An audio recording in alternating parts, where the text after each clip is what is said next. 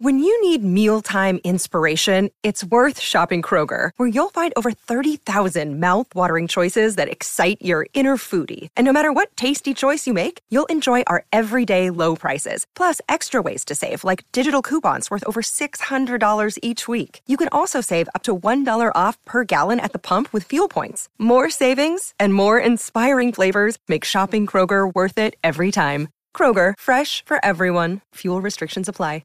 Another day is here, and you're ready for it. What to wear? Check. Breakfast, lunch, and dinner? Check. Planning for what's next and how to save for it? That's where Bank of America can help. For your financial to-dos, Bank of America has experts ready to help get you closer to your goals. Get started at one of our local financial centers or 24/7 in our mobile banking app. Find a location near you at bankofamerica.com/talktous. What would you like the power to do? Mobile banking requires downloading the app and is only available for select devices. Message and data rates may apply. Bank of America N.A., member FDIC. With the Lucky Land Slots, you can get lucky just about anywhere. This is your captain speaking. We've got clear runway and the weather's fine, but we're just going to circle up here a while and get lucky.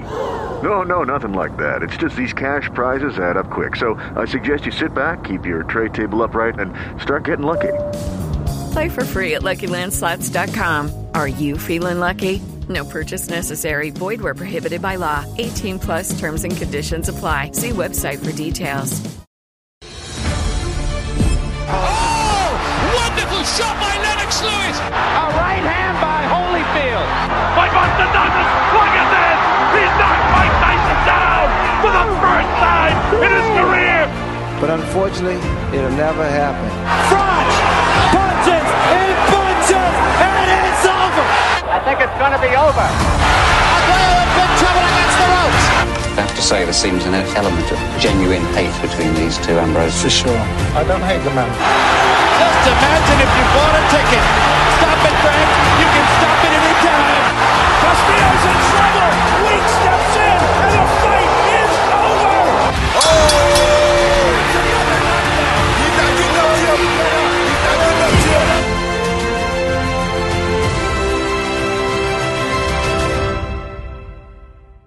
Welcome back, fight fans, to the Legendary Nights After Show.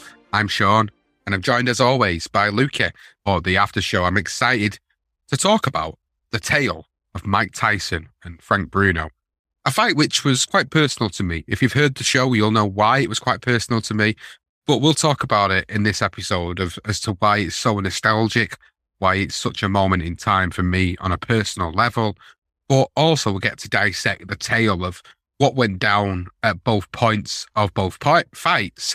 So, Lukey, I'm going to hand this over to you because I'm really interested to know how you have perceived not only the episode, but the whole tale around these two fighters and how they were at one moment in time so synonymous with each other.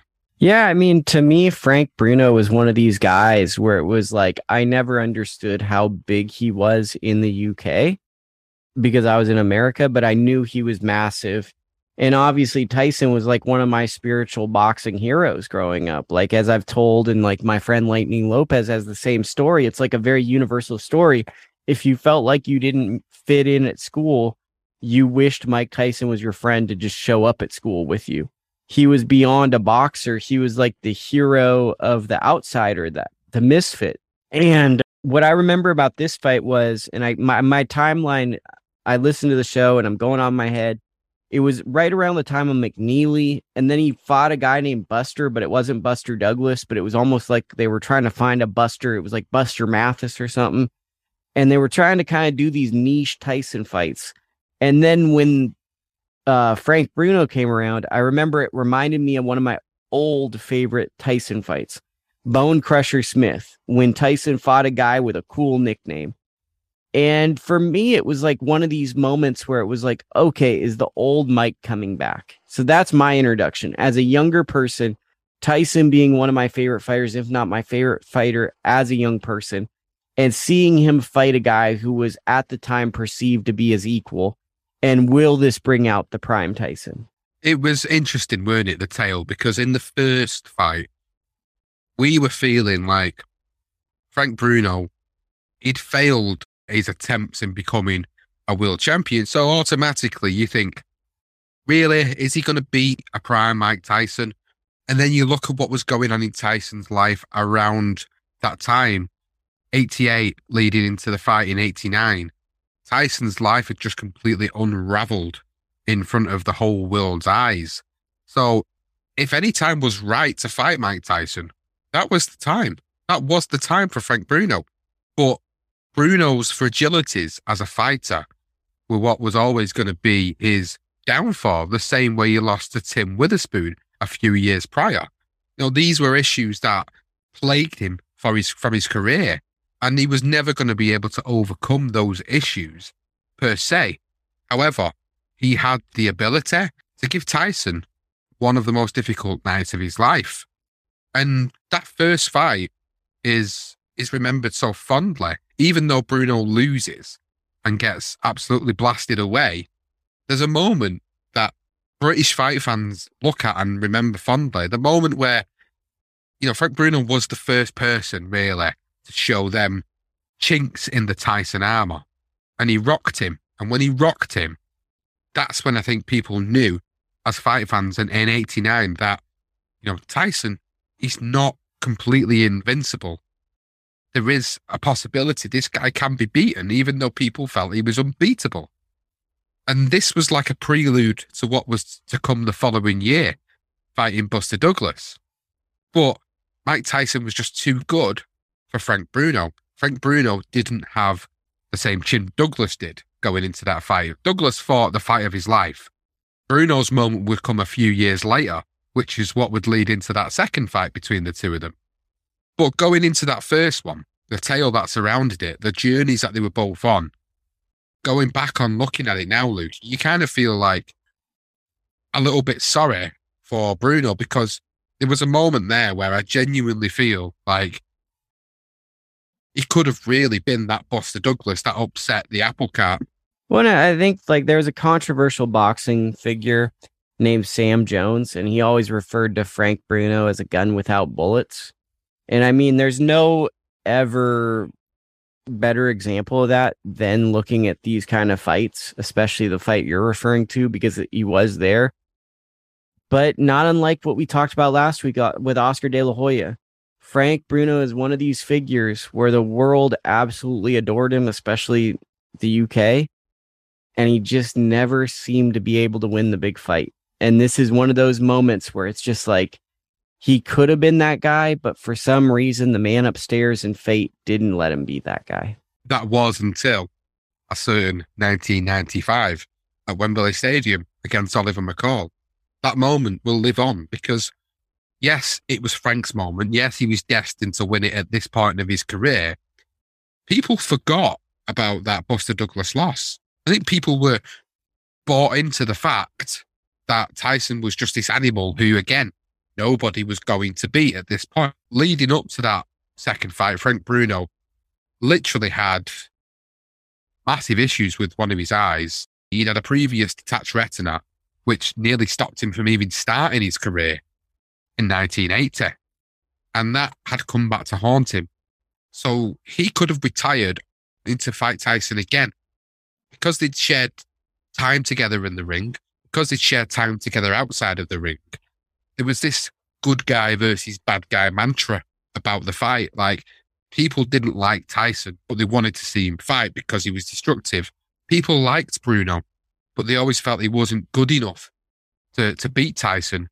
And that second fight proved that yet again, that Frank Bruno was past his best. Even though in his previous fight he'd won the world title, he wasn't at his best. He wasn't the best Frank Bruno. I think the best Frank Bruno was that first fight. That was Frank Bruno at his peak. And it sounds stupid to say it because he goes and beats Oliver McCall in a hell of a performance. But when you think of a fighter who's got them fragilities, as Frank Bruno did, you start to wonder to yourself, how the hell did he manage it? How the hell did he get through to the pinnacle of his career and win a world title and then manage to fight Tyson again? He didn't need to take the fight with Tyson. He didn't, but he did because there was this burning ambition inside of him that felt he could do it. And we got that second fight and we got that secondary tale of how that all led up to it. So this was the one that I was referring to, which was a personal moment for me. And I mentioned it in the episode. about the fact that this was the first big pay-per-view fight that I remember staying up for. I was into boxing at the time, but I was really a casual follower, if you like, because I was a child. But this was the one that really got me captivated in the sport. And it was from that moment onward that I never looked back. So it was a very nostalgic moment for me. So I'm handing this over to you now, really, to talk a little bit about, your perception of the two fights and of Bruno, and of course, that time period for yourself and how it relates to the sport. Well, I'll start backwards, which is always great. I mean, this is a time where my grandparents had moved into a retirement community. And they had the Cartoon Network, and I'm about 9 or 10 years old, and you can watch the Fantastic Four and all these shows I'd seen on or read about. Now there's episodic TV shows seemingly every hour of the day. So whenever I turn it on, it's like something's cool on Cartoon Network. And I swear I'm getting to a point. And then on every channel, it's Tyson versus McNeely. You could have it on Nickelodeon. You could have it on NBC. You could have it. Tyson versus McNeely was inescapable. So that was my first pay-per-view fight, was that. Now, Tyson in 89, 90, I was too young to watch him. I vaguely remember my grandfather watching Tyson, but really all of those came down to a VHS tape I had at the house, which was like a mixtape of Tyson fights that I would throw on to be like, dude, he's the best. And he was kind of like a folklore hero, Tyson. Kind of like Michael Jordan. If you said any astronomical feat of strength, oh, Mike Tyson could do it. Not unlike Michael Jordan. You pick a shot at a basketball court and you'd go, oh, Michael Jordan can make that, right? They were beyond just an athlete. They were viewed as the pinnacle of just like the best at what they did. And when this fight came around with Bruno, for me, honestly, I was just all in on the Mike Tyson character. Like, I didn't know a ton about Bruno. I knew he was famous in the UK, but it's like Mike Tyson is facing a guy, and I am all in, and I want him to get redemption in some capacity for Buster Douglas. And that's like, in that moment, that's how I was on. It was anything Mike Tyson I'm watching, because if you remember, it's the Tupac rap song. And he had the wildest walkouts ever. Like, people to this day don't have walkouts as cool as Tyson. Just seeing Tyson enter the ring, it was the closest thing to like entertainment that a ring walk has ever been. And that's what I remember was, okay, maybe this is a guy who's heralded enough. He's coming off a big win. Maybe he'll provide a true foe for Mike Tyson. But he just wasn't good enough. That was the thing. He wasn't good enough. Tyson had his number. Tyson was so destructive. And I think the intimidation factor that Tyson brought to the fights was something that always mentally was able to overshadow Bruno. And I think Bruno, if I'm being honest, looking back on the show, looking back on the events, I think he was intimidated before he got into the ring. I think he loses them two fights with Tyson before he enters the ring. And when you watch the fights back, he's just fighting on survival, on instinct. And that is it. And Tyson just is like, he's like the king of the jungle. He's like the lion in the jungle, stalking his prey. And you look at Frank Bruno, and I'm making the comparison to like a gazelle.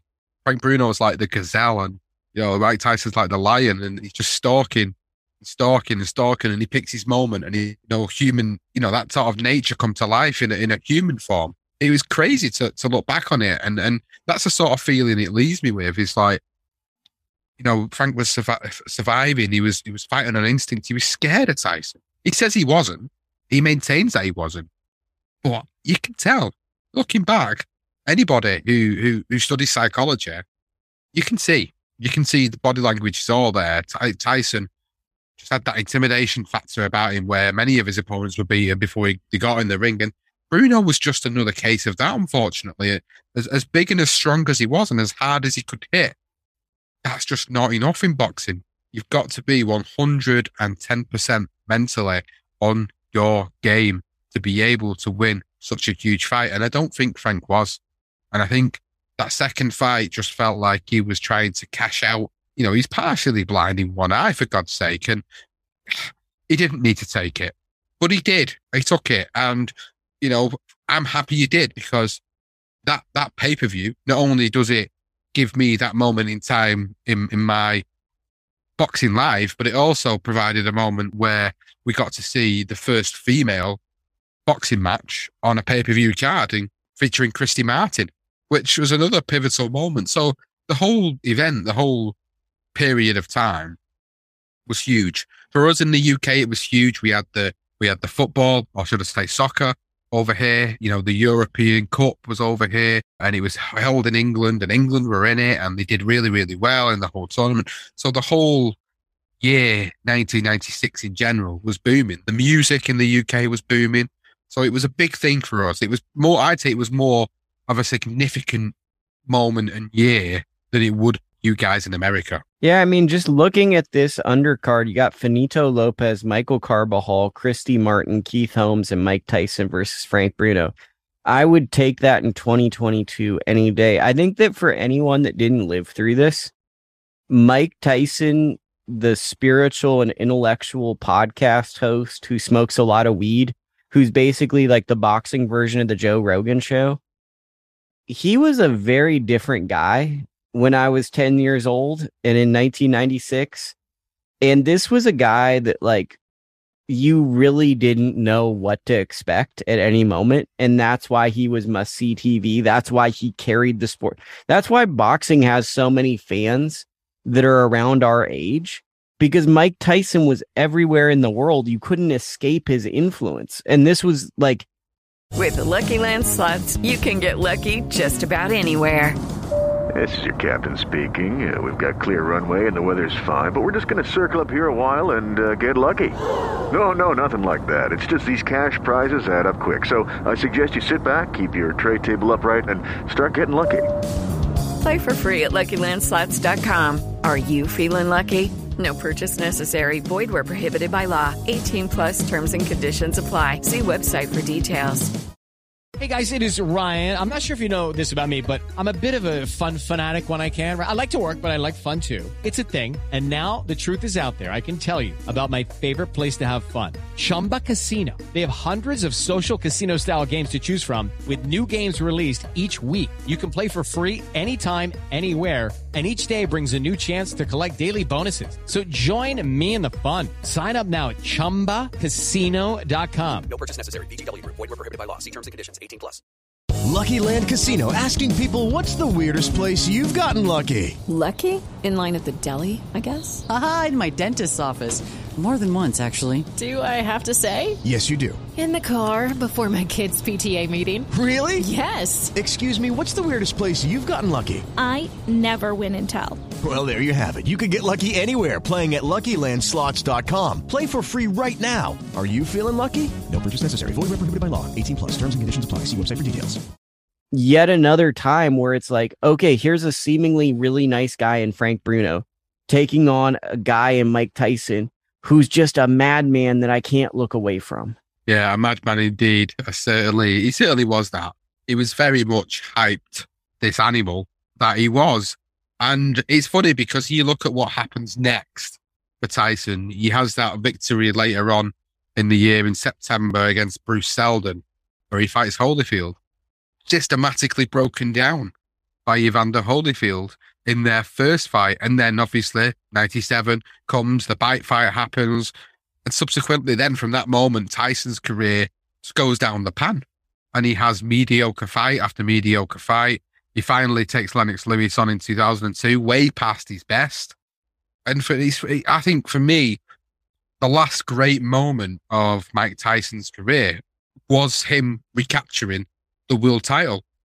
For me, that was the last great moment of his career. I think for me, the last Tyson moment would be when he beat Lou Savarese, but that was probably just like a personal anecdote for me. But like, Tyson was one of these guys where it's like, it felt like all the chaos imploded on him. It never felt like the skills gave way. It just felt like there was just too much stuff. And it ended with the biting of Holyfield.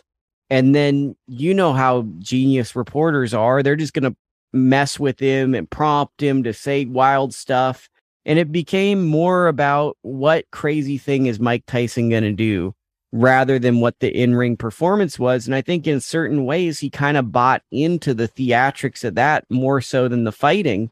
And that became the Tyson experience, whereas guys like Lennox Lewis and some of these other guys went on a more athletic journey to try to kind of capture these titles, while Tyson was kind of more of a spectacle. I think that's a good way of assessing it. A spectacle is what he certainly was. When he came over to the UK in 2000 and fought Julius Francis, it was wild. It was crazy. He'd never seen scenes like that for a fighter in the UK. You know, he brought that magnetism, that spectacle, his circus to the UK. So, yeah, he still had that swing and that pull about him. But it was at this moment when he beat Frank Bruno for that WBC title where I feel that was the crest of the second wave of his career, because after that moment, he just wasn't as significant. You know, he comes back, he proves to everybody that he can recapture a world title after being in prison. And then from that moment on, it's just very patchy. It's a very patchy affair throughout the next 6 to 8 years that he was carrying on in the ring. And then obviously he loses to some mediocre fighters who he could have easily destroyed in his heyday. So it was a sad state of affairs, really. I think this, for me, was the last big moment for Tyson in his career in terms of his actions inside of the ring, his dominance inside of the ring, because Holyfield just dismantled him, frustrated him. He couldn't beat. Holyfield was the bogeyman for Tyson. He couldn't do anything. He couldn't do what he needed to do in the ring against him. So after that, it's just all downhill for Mike. So that's why I think it's significant. It's significant because you get the good guy versus the bad guy. You get the guy who seemingly will never win a world title, but does go on to win one, then defends it against the baddest man on the planet, who easily dispatches of our hero, and then rides that wave for another few months before eventually he just becomes that spectacle again, more so than, appreciating for his fighting skills. So, I think it's significant. We lose Bruno. Bruno gets destroyed. So I think it is, again, it's another pivotal moment in the storytelling aspect of it, is that when we stop our story at this moment in time, like we've said on this episode, you look at what happens next for both of them. Frank retires, Mike goes on, loses to Holyfield, the bite fight happens, he fights some mediocre opponents, looks all right against them, loses to Lennox Lewis, loses to Danny Williams in the UK. That's just ridiculous. It's just ridiculous what goes on there in his career. I think the big thing for me with Tyson is the second act wasn't ever really that enjoyable in hindsight, but what sticks with me is in the pandemic, I watched a lot of Tyson. I basically watched every one of his fights. I watched all of it, especially when there's no sports. And very early in his career, he kept speaking of he wanted a 20-year pro career. And it really feels like after Holyfield, he's just trying to get to that number of 20, because he really did have a 20-year career. That's something he spoke to very early in his career. And I think that Holyfield, Mike Tyson, felt like it was a really dirty fighter. And I think that he got very annoyed in the second fight. He felt like, I'm having a hard fight. This guy's headbutting me a lot. And I think that there was a lot of suspicions that Holyfield might have been using performance-enhancing drugs. And I think that he felt like, oh my God, I'm having a cut over my face. I'm going to have another grueling fight.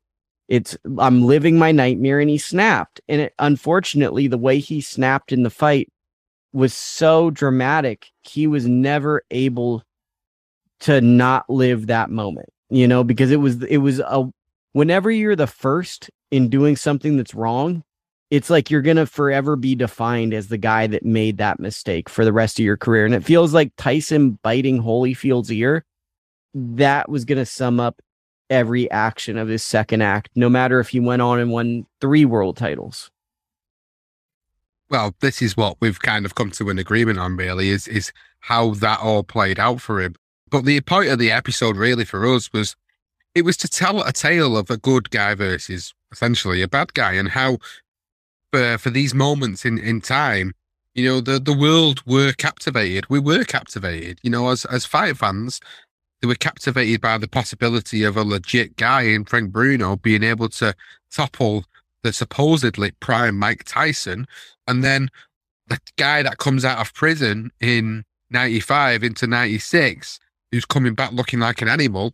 The question then remains, can he be a world champion again? Well, yeah, it proves it, doesn't it? So there's like so many different variables to that episode about what's going on in Tyson's life, his career. You know, we told stories of how he ends up getting convicted of rape and all the stuff that surrounds that, and what happens when he comes out of prison. Obviously, Frank Bruno's issues inside and outside of the ring. So, you know, we really enjoyed putting that whole story together.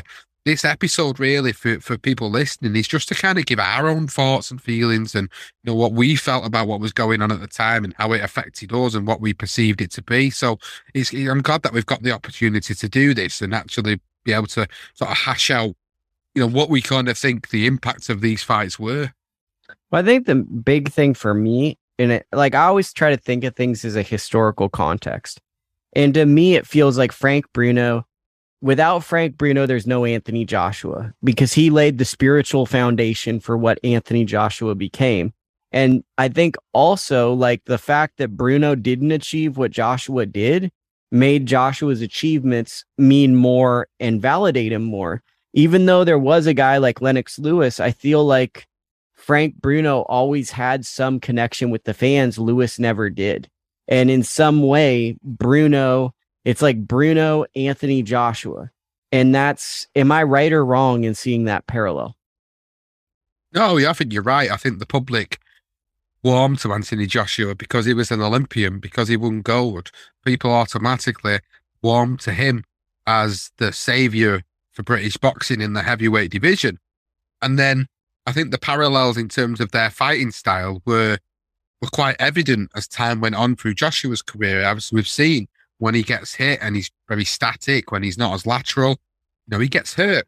And yeah, he has that sort of Frank Bruno-esque issue with, you know, the susceptibility of being able to take a punch and be able to recover from that punch in the way that Bruno couldn't either. And I think Anthony Joshua's shown us that, hasn't he, really? You look at the Klitschko fight, you look at the fact that Andy Ruiz absolutely dismantles him, Alexander Usyk has beaten him, and I think you kind of start to feel now, and I know I have felt that recently, as ever since he fought Dillian Whyte for the British title in 2015, when he was rocked for the first time, that's when I started to think, I've got a feeling about Joshua that maybe he could end up being like the Frank Bruno. And I suppose people relate Frank Bruno to him because of his physicality, because he's ripped. He doesn't look like, you know, a stereotypical heavyweight. He looks really chiseled. Frank Bruno was always very chiseled. He looked that way. He looked like a bodybuilder. People say Joshua looks like a bodybuilder. And I think that's where all the parallels and comparisons come from. But as time's gone on, you started to see more and more of them appear, especially when it comes down to the adverse moments in Joshua's career. I mean, the Joshua moment for me that scared me was Joe Parker, because it was like Joe Parker was doing a very simple thing to him, pumping a jab, and Joshua was unable to transfer his offense into defense. And I'm like, this is a big boo-boo. And I think that that's kind of, if we want to make another comparison, in the second fight, what Tyson did well was he transitioned his defense to offense. What did Bruno do? He'd punch, and then he'd just be like, oh, I got to be defensive. And that's kind of, I think that's always kind of that flaw of the guy who's not quite the Hall of Famer, is they never can quite transition offense into defense. A great way of assessing the whole situation, to be honest. I've enjoyed sitting down and talking about these two fights and these two moments and the time periods and our own personal memories of them. And I hope everybody has enjoyed listening to this episode. And, you know, if you've got any thoughts or feelings or even opinions about what you think about Tyson and Bruno in 89 and then 96, and what do you think about Mike Tyson's career after that point and the parallels between Joshua and Bruno, I think it'd be great to hear from you. You can let us know on social at Legend Night Pod on Twitter, or the BTR Boxing Podcast Network, Facebook, Instagram, YouTube pages, channels. You can find us on there to do that. I've enjoyed this, Luca. Have you got any final thoughts? No, I just like coming on, you know. I'm half-baked research, just say stuff. It's pretty fun. Yeah. Well, we value your opinions. We value your insights. And everybody that's not already tuned in to you can do that on ITR Boxing's YouTube channel. All the weekly stuff that you're putting out there, interviews that you're doing, having some great guests on the show. You're a great, absolutely fantastic co-host on this show. So it's a pleasure having you on, and thank you so much, as always, for coming on And that's it for everybody else. Thank you so much for listening. We hope you've enjoyed the after show for the tale of Tyson versus Bruno.